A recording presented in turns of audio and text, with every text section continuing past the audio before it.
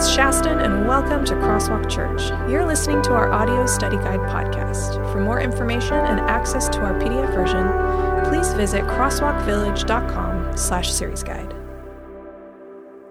Day 21. James has given us some great practical advice about anger, about following God, and about what true religion actually looks like. So my first question to you is this: does your religion look like what James has proposed? Have you been living your life of faith in this direction, or have you been living it with a different target in mind? Many of us believe there is this perfect Christian out there.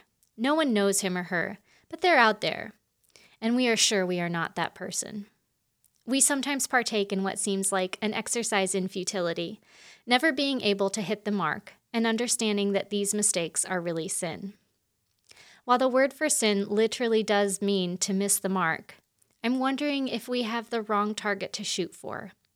While I have absolutely no issue with us trying to direct our behavior and our actions toward Christ, these things come as a response for what Jesus did for us. He did hit the mark for us, so that we can live without being bound to our sin. However, what bullseye did Jesus actually hit? You see, while we can focus on the behavior of Jesus, it would behoove us to focus on the love of Jesus, as this was the mark that he hit bullseye after bullseye in his life. His life was expansive, beautiful, winsome, full of life and verve, and simply beyond what the world had seen before.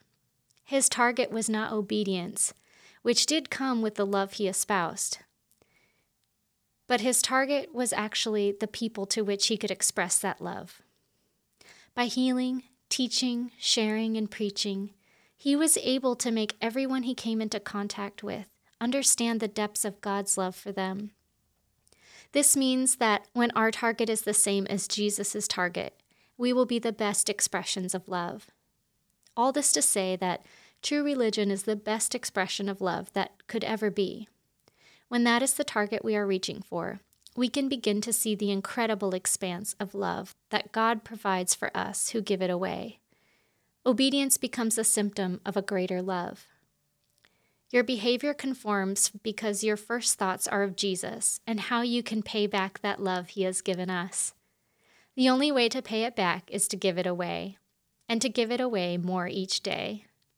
The love of Jesus is a never-ending resource of grace, healing, and relationship. We are deeply blessed by the love we have received and the love we have to give. Give more away. There's more waiting. This is a target you can hit every day. Here are some questions to ask today. What is true religion to you? Explain it so we can see it. What targets have you been trying to hit since you met Jesus? Do you ever feel like the way you have been handling your faith is an exercise in futility? How can Jesus give you more love? How can you give more love? Have you ever been afraid that you might run out of the love of God? When were you stingy about the love you have to give away? Have you ever felt that God's love might stop flowing to you? Is there one thing you want everyone to know about the love of God?